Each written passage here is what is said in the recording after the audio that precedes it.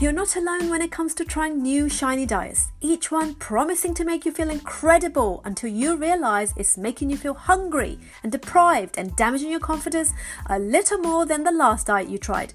Hello, and thank you so much for tuning in to the Anti-Diet Podcast Show, a podcast on a mission to help you break free from yo-yo dieting and equip you with evidence-based advice so you can feel more confidence in yourself without ever feeling deprived.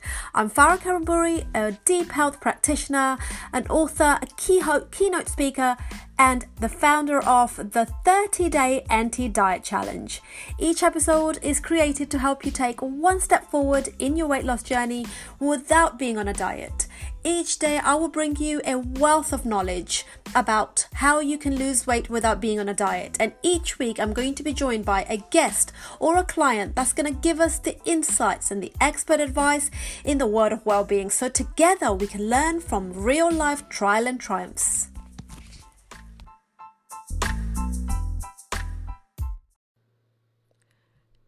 Hello and welcome to the Anti-Diet Insights with Farah Kariamburi. I'm your host, deep health practitioner, keynote speaker, podcaster, and a founder of 30-Day Anti-Diet Challenge. Welcome to today's podcast and today's live. Today I wanted to talk to you about something that was inspired by one of my clients, a message that she sent me. She's recently finished a 30-Day Anti-Diet Challenge, our last one of the year.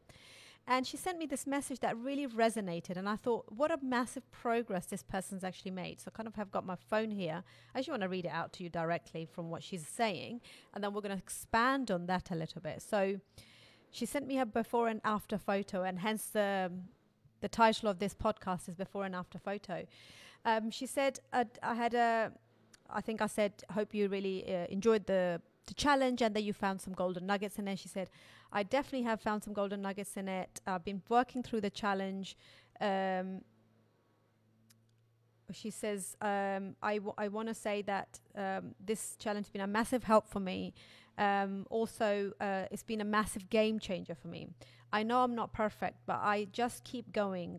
I just keep going now. Instead of being all or nothing that I used to be, and we've talked about this, guys, haven't we? There's a dedicated podcast to this exact topic where so many women do all or nothing.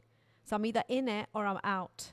This is who I am. This is who I get. I either dedicate myself to it or I'm not going to do anything. And that is not a winning solution. Like, we've discussed that in massive detail, because health isn't about all or nothing. Health is about what can you do, not about all or nothing. But this lady here, she's 40 plus, and she said she has most of her life done all or nothing, but from being on the challenge, she's decided that actually I'm not going to be this person who does all or nothing because it hasn't served her, right? So just a fresh start the next day. If I have a difficult day, if she's had a challenging day, she just starts the next day rather than waiting till Monday, where most people say diet starts on Monday. She's saying rather than waiting for Monday, she's put that on brackets, which I have been doing for years. And then she's posted me her before and after, and she said, I took this photo last Friday.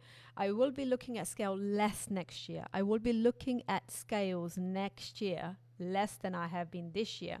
Because when I see results like this, which is in her before and after photos and a very visible abs showing in here, and if the scales haven't made a difference, it actually doesn't matter because the photos are like a mile apart, to be honest.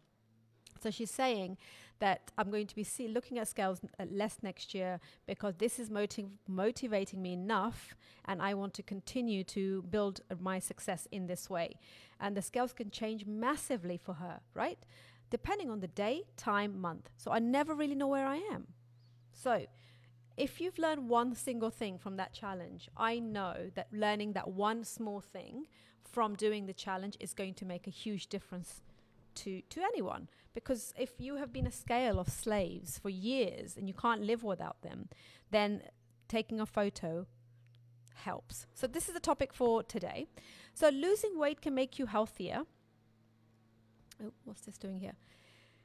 To some extent, I guess that's accurate. For example, in people with higher BMIs, a little bit of weight loss, 5 to 10% body weight, has shown to reduce things like depression, perhaps, or even cardiovascular disease risks and improve mobility. Perhaps they are more happier within themselves, and even some of the biomarkers like polycystic ovary syndrome will be dropped. Okay, that's good news, since it means that's good news. It means that you don't necessarily need dramatic transformation to get health benefits. And I think this is where people come really unstuck. People want to see a huge transformation. You know, the before and some of the before and after photos that you get to see on Instagram, or some of the personal trainers are posting out those photos, or even the clients themselves. Some people think, well, I need to get to that to start feeling the health benefit. That is not true. So the good news is dramatic transformation isn't required. Even losing a few pounds is going to give you some of those meaningful health benefits from a weight loss program. The bad news is people don't believe it. Okay, most people probably won't believe that, according to this research that was done in Sydney, Australia. What they actually did in this study, it was a psychology study actually. The researchers asked 600 people to look at the before and after weight loss photo. And each participant was shown the before photo of a woman categorized as obese by the scientist. However, they didn't see all the same photo after photo. They didn't see the same after photo. Some were given. So the original photo before showing no weight loss, right? A photo showing moderate weight loss, and then a photo showing major weight loss. Then the researchers asked the participants to estimate the woman's overall health. What did the study found? Okay, this study was done on 600 people in Australia. The study found the participant rated the woman who had the major transformation as significantly healthy than the woman who was in the same woman in the other two photos. So they said, well, she's lost the most weight, she is most healthiest. But the woman who achieved moderate weight loss, believe it or not, this is what you don't know, guys. This is where you are all or nothing. This is where you're like, unless I lose 30, 40, 50 pounds is not going to make a difference to me, and that's why you don't start, because the mountain is so high to climb. Okay, but the women who achieved moderate weight loss, she wasn't rated any healthier than the women who didn't change. Based on this, the researchers speculate most people may expect and desire major weight loss because they believe it's necessary to improve health. Yet they say, statistically speaking, major weight loss isn't likely to happen. It's not likely to happen, is it? According to these scientists, the annual probability of women categorized as obese losing enough weight to achieve a normal BMI is only 1 in 124. That's how small the chances are. That's how much people are not moving and not eating healthy. However, the annual probability of the same woman losing a modest amount of weight, guess what? It's 1 in 10. So going for major transformation versus a modest transformation is more likely. It's going to give you more health benefits because you're going to reach that number quicker than you're going to reach that number 1 in 124. Okay, the chances are 1 in 10, a lot more than chances of 1 in 124. So as a result, the researchers emphasize that the need to help people help better understand the benefits of making small progressive achievement each day. And at the end of every email that I send to my clients, at the end of any podcast I normally do, I always talk about this. It's about making small changes that gather up to a big result. Okay, I might make this into a saying because it literally keeps coming up over and over again. It's really important to not look at a massive all-out perfection. This is what my client that finished her challenge, this is what she said today. She's going to stop doing that. Because immediately when she changed her state of mind to tell herself that I'm going to look at making small changes, and if I've had a bad day, I'm not a write-off, I'm not a loser, I'm not a person who needs all this self-sabotaging that I'm doing. I'm actually just going to start the next day. I'm just going to start. I might if I can't do my 5 days of gym, I'll do 3 days of gym. If I can't drink 2 liters of water, I'll drink 1 liter of water. And I'll progressively get better and better. If you concentrate on those things which are achievable, you will get a big result. But don't put a time frame necessarily. Some people like that, and it's good to set goals. This is what we are here to do. We're setting goals. But when you're going through a health journey, it's a journey, not destination. When you're setting a goal, to me, that's a destination. If you say to yourself, I want to be this particular stone by the end of this is putting a lot of pressure. If you then said to me, between now and then, I want to be able to do 3 walks, 2 gym sessions, a glass of water daily, is that more achievable? Of course it is. But people don't think like that. People always think, let's go into this weight loss program and let's drop loads of kilo dramatically. And when I finish with that weight loss program, guess what? I'm going to put it back on because I don't know how to live outside the weight loss plan. I don't know how to behave. I don't know. I'm gonna slip and I'm gonna lose it.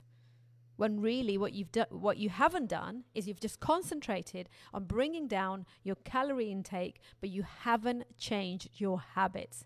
You haven't you haven't done the deep work. You haven't done the deep work because you're too scared to face what's actually going on with you. So you continue to carry on what you're doing, but just pay for this weight loss plan, right? But don't do it. Or you do it because you're just following a nutrition plan where the calories are restricted. So you're miserable, you're hungry, and you're tired because you're probably also working out massive amounts. My question to you is, what have you learned at the end of 3 months, 6 months, a year program that you were on? Have you learned something that you can take with you in the years to come? If you haven't learned anything, if you haven't changed your habits enough, then what is the point of doing that program? You're just putting your body through a lot of stress, but you haven't learned anything. You haven't made changes that are substantial, that will come with you wherever you go, that they won't just go out the window when you have a stressful moment appear in front of you, that you have changed habits, like brushing your teeth morning and evening. It comes naturally to you.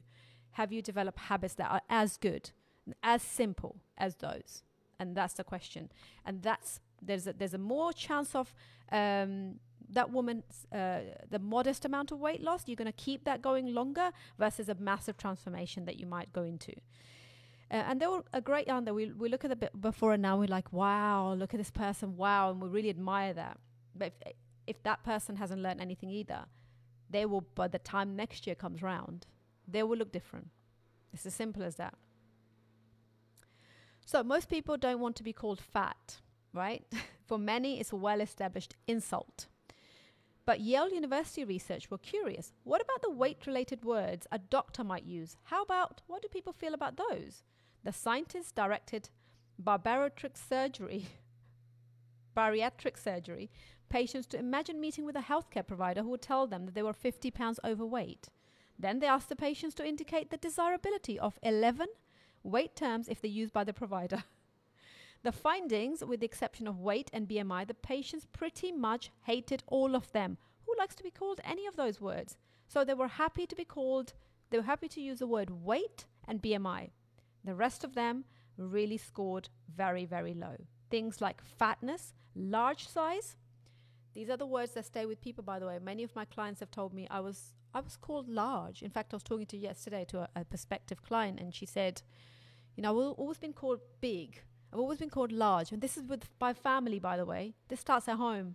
This isn't everybody externally that we believe or blame. This is people, unfortunately, parents normally saying this to their kids, you're getting a bit fat or you're thin, and those things stick to you. And now I'm seeing these clients in their 40s and 50s who would totally believe that they are fat.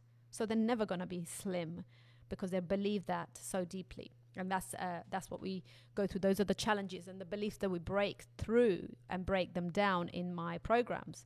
Other things like excess fat, heaviness, obesity, weight problem, unhealthy BMI, excess weight, unhealthy body weight. So all of those, the number one was very undesirable, was the fatness. Gosh, I don't think I've heard anybody in the UK use that. So how is this survey helpful? It might make you more aware. You won't always use the right term. You can't always predict how a word will make you feel. But your intentions matter. Making the effort to be thoughtful and empathetic with your language goes a long way.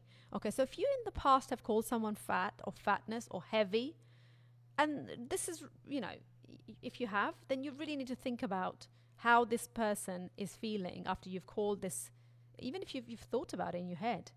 So making the effort to be more thoughtful and empathetic with your language goes a long way in building that better relationship with whoever you're calling this thing to. So next time you see a person who is a little unhealthier or has a higher BMI, think about what words are coming out of your mouth. I've seen people very openly use this word, and it's an insult, as you can see from a survey that was done. So, before and after, before and after can sometime leave you feeling troublesome, is the topic for today's podcast. And rather than thinking about major transformation, think about moderate changes that will improve your health. So if you've heard the person who's had the major transformation is the healthiest, that is a myth. That is not correct. The woman in this particular, with 600 people were done. Okay, 600, that's a lot of people. People who lost moderate amount of weight also showed significant amount of biomarkers. The health had improved in those areas in particular. So don't think about sitting there and saying, I have 5 stones to lose, so what is the point? Let me just give up now. No, you start with half a stone. Okay, after you've lost half a stone, I promise you're going to feel better. I promise you that when you go up the stairs, you are not going to be out of breath as much as you were with the extra half a stone. Fact. Okay, you're going to feel better within yourself. You're going to feel more confidence. What happens when you feel more confidence? You would have that the outlook on your world, on your life is going to be different because you have that confidence. And that's from half a stone. So what happened to your 5 stones now? That's the question you need to ask yourself. Okay, you can only keep getting better, but you don't stop. You then go into the maintenance. But only looking at 5 stone versus half a stone is going to make you think, what is the point? Diet starts Monday. I might as well binge today. Just binge today because I want to get into this size, that weight, this weight. If you're starting a weight loss journey, get rid of your scales for starters. Just throw them out in the bin because you keep stepping on them and there's nothing is happening on it, right? 2 pounds over, 2 pounds down. If you have no control over it, put them away. Okay, I have nothing against people weighing themselves, but when it becomes an obsession, it's having a negative impact on your mindset. Take a photo of you in a bra and pants. Get your partner to do it. Put your swimming costume on. If you're embarrassed, and get your mother or your friend or whoever, take that photo. Or do a selfie quick, where you put the timer on. And do the side profile and straight profile. And then you start your journey where you will just decrease one thing in that day.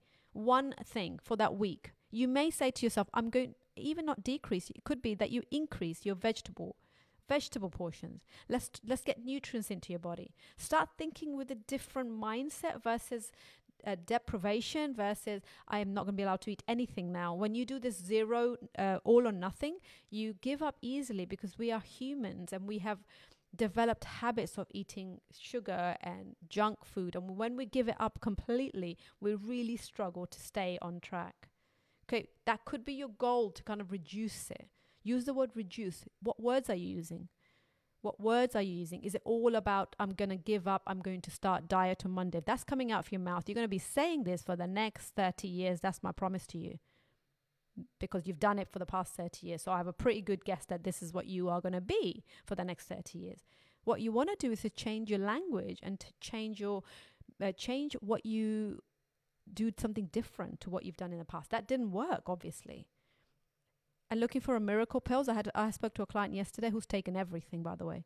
Pills, every diet under the sun. And she is in the worst situation than she's ever been, mentally and physically. She has done everything minus the stapling of the stomach. What's it called? I'm trying to think about the exact word. You know what I mean? The surgery where you reduce your stomach. Apart from that, she has done everything. None of the things worked. Why? Because she went on a diet, right? And she's not in a good place. It's not in a good place. This isn't about just changing your diet. This is about changing your mindset. This is about being kind to yourself and acknowledging what happened in the past. The trauma from the past is affecting your weight right now, today. You don't want to acknowledge it? Continue to live your life that way. However bad the trauma is of your past, it needs to be looked at. It needs to be dealt with. It needs to be talked about so that you can start to move forward. You can forgive the childhood trauma. It might be childhood. It might be in your 20s or 30s, whatever it is. There's definitely something there. There's some beliefs that have been set there and then that you are harboring them and they're not serving you anymore. And you're getting frustrated because you want a result. Now you find yourself in perimenopausal. Now your body is against you too, right?